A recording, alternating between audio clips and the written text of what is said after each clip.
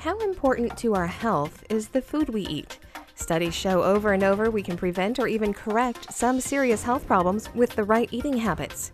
Today, Cathy Burns, the CEO of the International Fresh Produce Association, joins us on the phone to talk about a pilot program that has doctors prescribing food as medicine and how government programs like Medicaid can help get healthy food into more households. I'm Sabrina Halvorson, and that's coming up now on the AgNet Weekly podcast.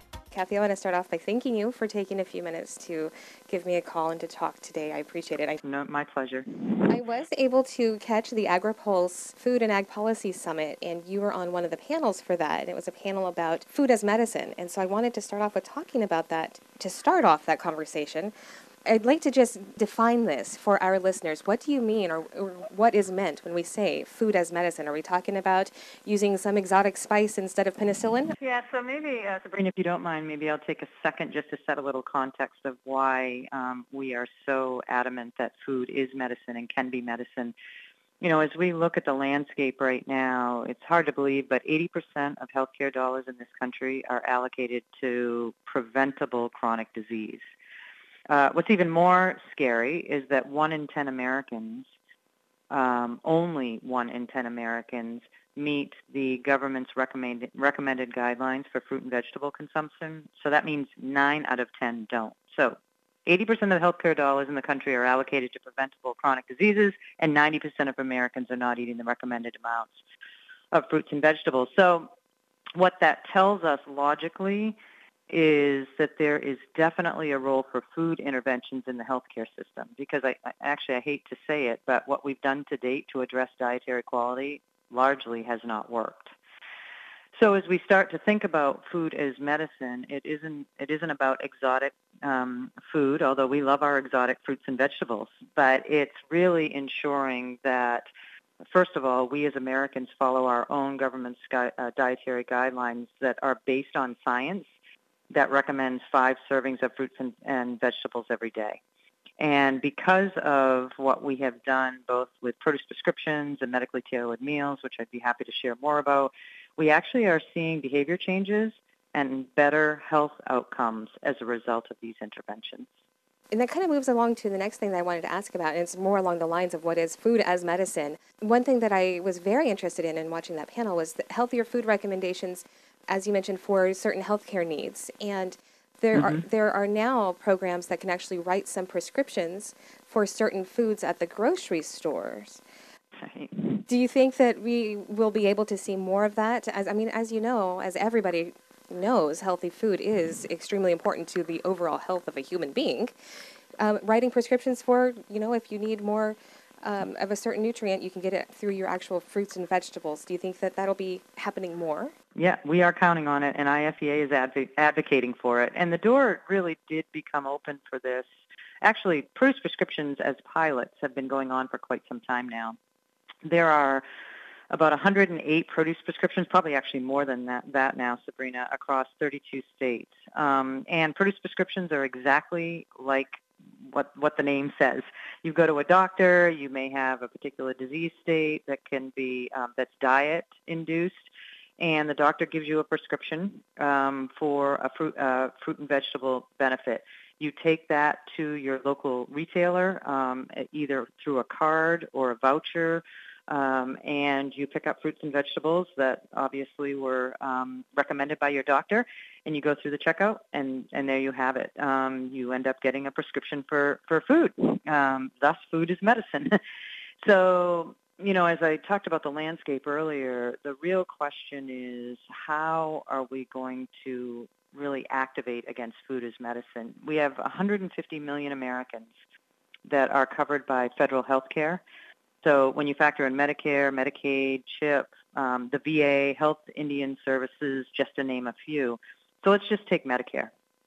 If you take Medicare alone, we approximate that there are around 30 million enrollees who would be eligible due to a diet-related disease they have or that they're food insecure. So let's take a modest $40 a month for a produce prescription benefit per person. That's like $1.33 a day. So it's not extreme. This could translate to almost $14 billion in annually in fruits and vegetables sales, and that's just in Medicare. So if you replicate that across federal health systems, all those systems that I just spoke about, and then you have private insurers mimic that because they are now seeing the benefits. Now we're talking about real transformational change. And yes, the sales are fantastic, and it's great for both the stores and the farmers and everyone around the supply chain, but just think about the impact that that would have on the health of our nation. And we're seeing that happen right now.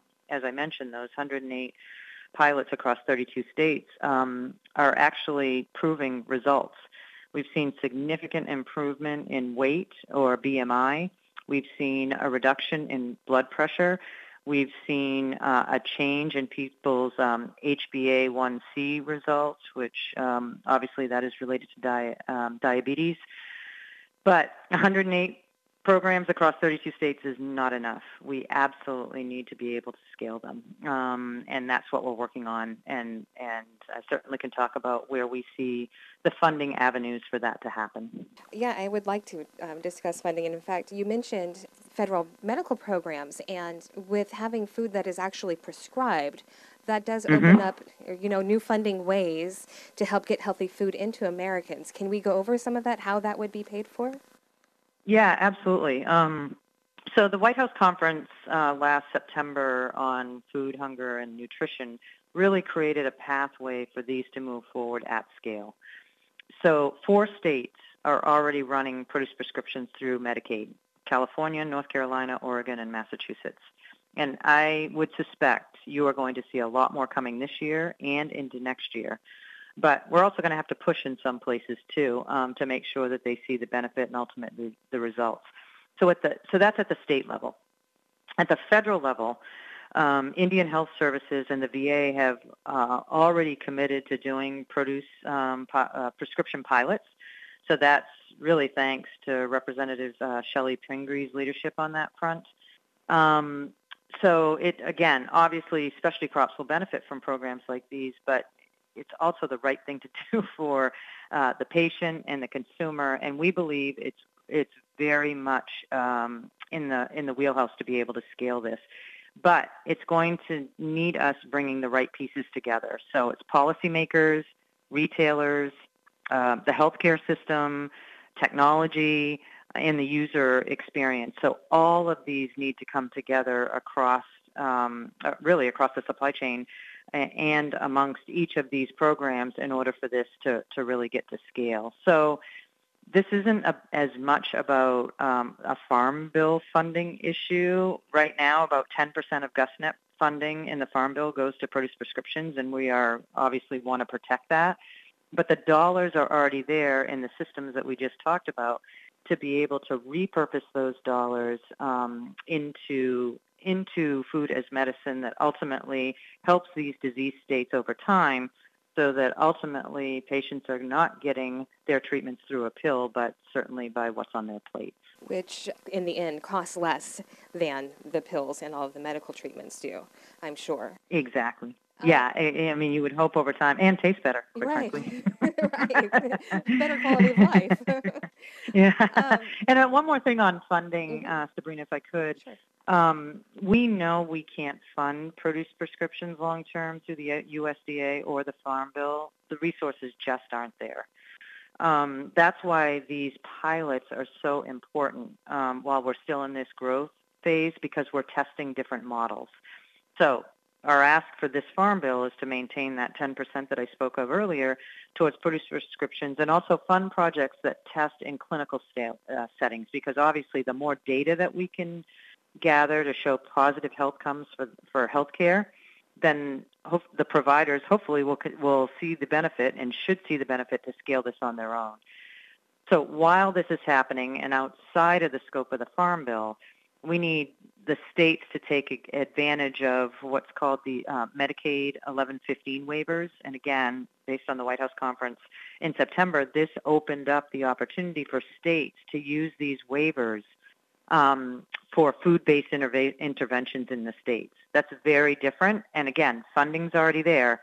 We're just saying, okay, now we can kind of open up the aperture to how we can use this funding. And as I mentioned earlier, 4 states are already doing this. And again, once they start to do it, we'll track results and hopefully get on the flywheel, and can't wait till all 50 states take advantage of these waivers. I want to ask about education. Sometimes change is hard, and it's strange to think of healthy eating as being a change, because, as humans, we started out with healthy eating, and then somewhere along the line, we diverted from that. Now we're coming back to it. What happened to that chicken soup for the soul, right? I know, right?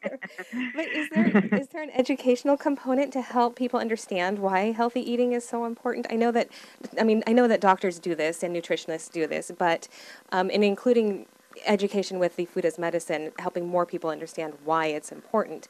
Is that an aspect to this as well, or are you leaving that to the doctor's office? No, absolutely. We're not leaving anything to chance. The nutritionists obviously get a fair amount of training as it relates to how food impacts diet-related diseases, not so much on the physician side. And so education, one of our commitments, our own industry commitments coming out of the White House conference was around education. It's funny that you mentioned that.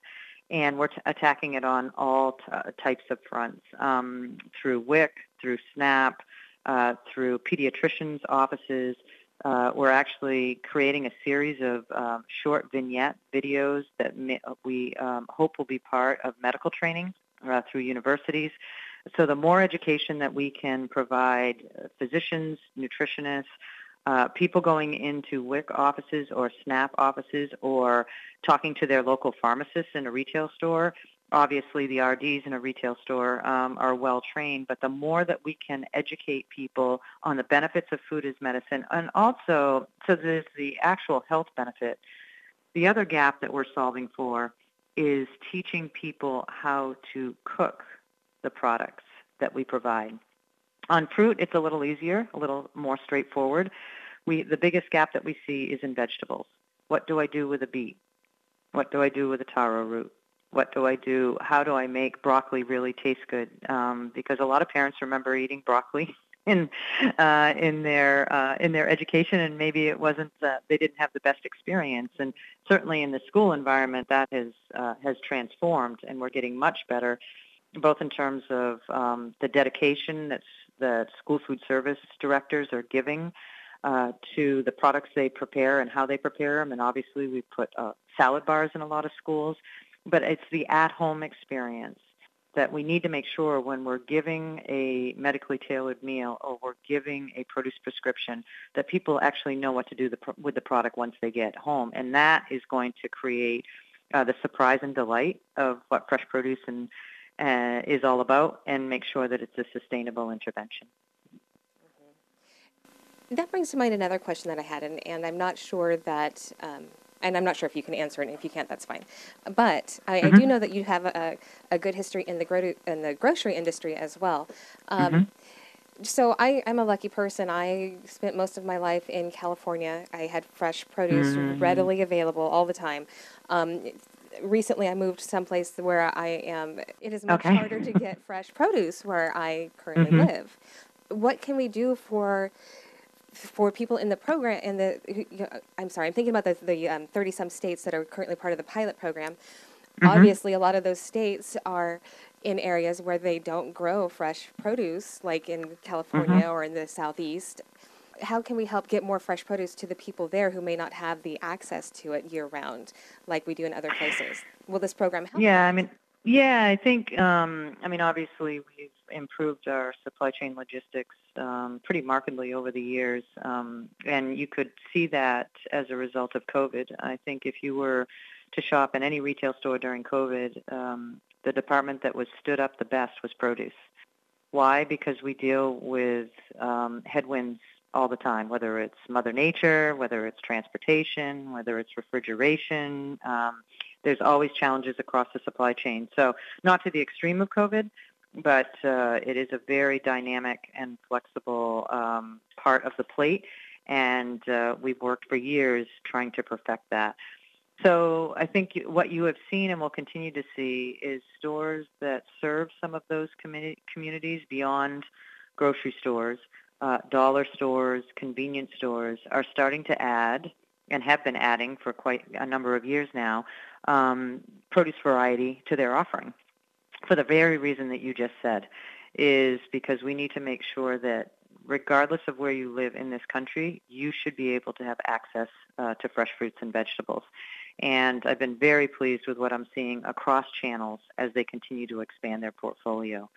The other opportunity that I see, and it's going to come faster and faster, and it already is, quite frankly, is around e-commerce. And, you're starting to see e-commerce operators provide fresh fruits and vegetables at scale so that consumers are just not ordering center of the store or frozen items, but now they're starting to trust e-commerce. And again, I think this is e-commerce accelerated incredibly during COVID, and you're starting to see those behaviors continue on. And you're going to see, again, some providers. Instacart is one that just announced a partnership with the Partnership for a Healthier America, where they are committed to ensure that we can get fresh fruits and vegetables, healthy products, into the hands and the mouths and the stomachs of those that may not have access. So on the far out spectrum, Sabrina, I'm sure there'll be a day where the drones will be delivering this to people that can't get to a local grocery store, and that time probably isn't that far away. So access cannot be a barrier to make sure that our nation is healthy. If we don't change the trajectory of the eating habits of this next generation, this will be the first generation that will not live as long as their parents will live. Wow. And I don't know about you, but I don't want that to happen under my watch. Yeah, absolutely. That's it's kind of hard to hear it put that way. Exactly. And especially when we know we have the solution. Right. You cannot live a healthy lifestyle without eating fresh fruits and vegetables. Right. It's not possible. So your question about access is a good one, and I've been very, very pleased with how retail has taken this on. E-commerce is starting to do that as well, and we just cannot let access be a barrier. Those are all of the questions that I really had, but am I missing anything important, or is there any other point that you really want our listeners to know, or any other, anything else that you'd like to say? Yeah, I think at the International Fresh Produce Association, we are really committed to create a vibrant future for all. And we're, again, through the work that we do, we are holding ourselves accountable to change the trajectory of human health in this country and, quite frankly, around the world, Sabrina. And we know our access to be able to do that is for more people to have more access to fruits and vegetables year-round, regardless of where they live. So it's our job to advocate for that, and what we talked about today was programs that would allow us to do that, but also to remove any barriers to prevent that from happening. So we will continue to fight for that, to be a strong voice for that, because, quite frankly, not only is the industry counting on doing that, us doing that, but the American consumer is as well. So that's all I would add in closing. Thank you again to Cathy Burns, CEO of the International Fresh Produce Association. For the AgNet Weekly Podcast, I'm Sabrina Halvorson. Thanks for tuning in.